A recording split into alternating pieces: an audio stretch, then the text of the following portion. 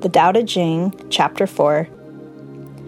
The Tao seems like an empty vessel, but when you pour it out, it never ceases to flow. It is fathomless, a wellspring of all that exists. It smooths jagged edges, it untangles knots, it diffuses blistering sun rays. It becomes one with the dust. Ah, how sublime! It seems eternal. I don't know who begat it. It appears prior to the heavenly beings. When I think about this chapter, I'm going to break it up into the 3 different sections. And the first one that says, the Tao seems like an empty vessel, but when you pour it out, it never ceases to flow. It is fathomless, a wellspring of all that exists. And here I see that the nature of spirituality is not scarcity, but it's overflowing abundance, just like unconditional love. It is freely giving and it's inexhaustible. All the things that we do sort of, selfishly or, for our own selves, like sometimes jealousy or things like that, we withhold the good things from other people for our own gain. That is the opposite of what spirituality is. And unconditional love. Unconditional love, like I said, it is inexhaustible. You can have love for everybody. It doesn't have. It's fathomless, and it's that wellspring of all that exists. The next section where it says it smooths jagged edges and it untangles knots. It diffuses blistering sun rays, and it becomes one with the dust. You look at what sort of happens naturally, like in nature, things like spring up out of this world, and then it eventually goes back down and becomes one with the dust again. Even, as we get told, from dust you came and dust you will return.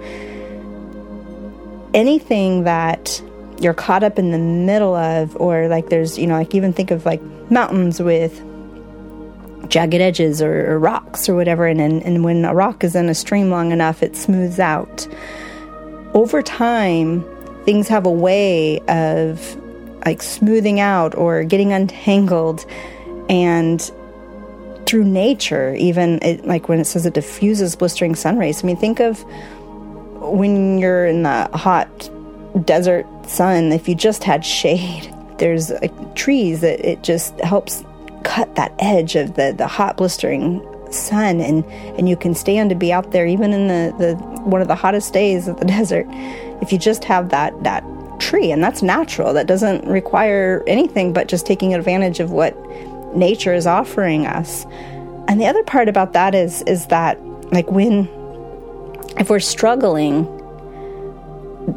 then we make our lives more difficult. I like to think of like the Chinese finger puzzle, and when you're, pulling your fingers, you get your 2 fingers in there, and if you're pulling out at it, it's almost impossible to free your fingers unless you end up breaking the puzzle or the trap. But the way to get your fingers out is to relax, and then it loosens it up, and then you can slowly back your fingers out of the puzzle. It reminds me a little bit of like if you are looking for something or you're frustrated or whatever, and that if you start moving frantically, it makes life more difficult. And it's when you take a breath, when you just gather yourself for a moment, that a solution is more likely to present itself. And often we can, remember where we even, whatever the last thing is that we're trying to find, we can kind of think back on our steps and figure out how to get to the bottom of, what it is that we're trying to find.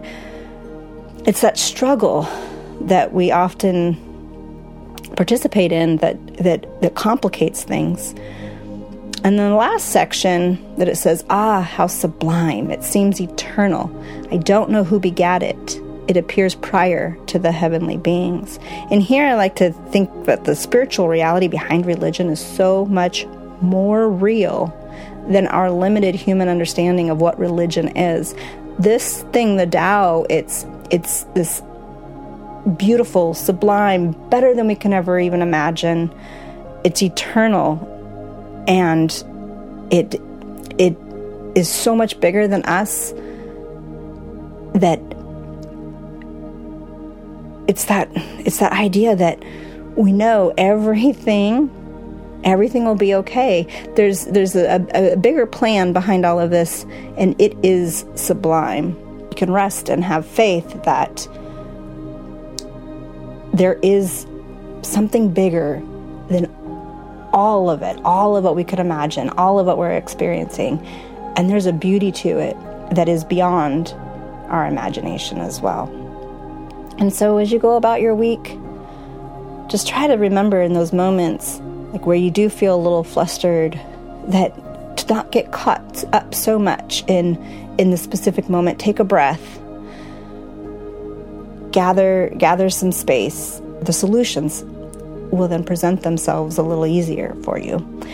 And then maybe, just maybe, when you're in the thick of it and you stop and do that, and it does happen, you'll get a little smile on your face, and somebody will say, "What are you so happy about?"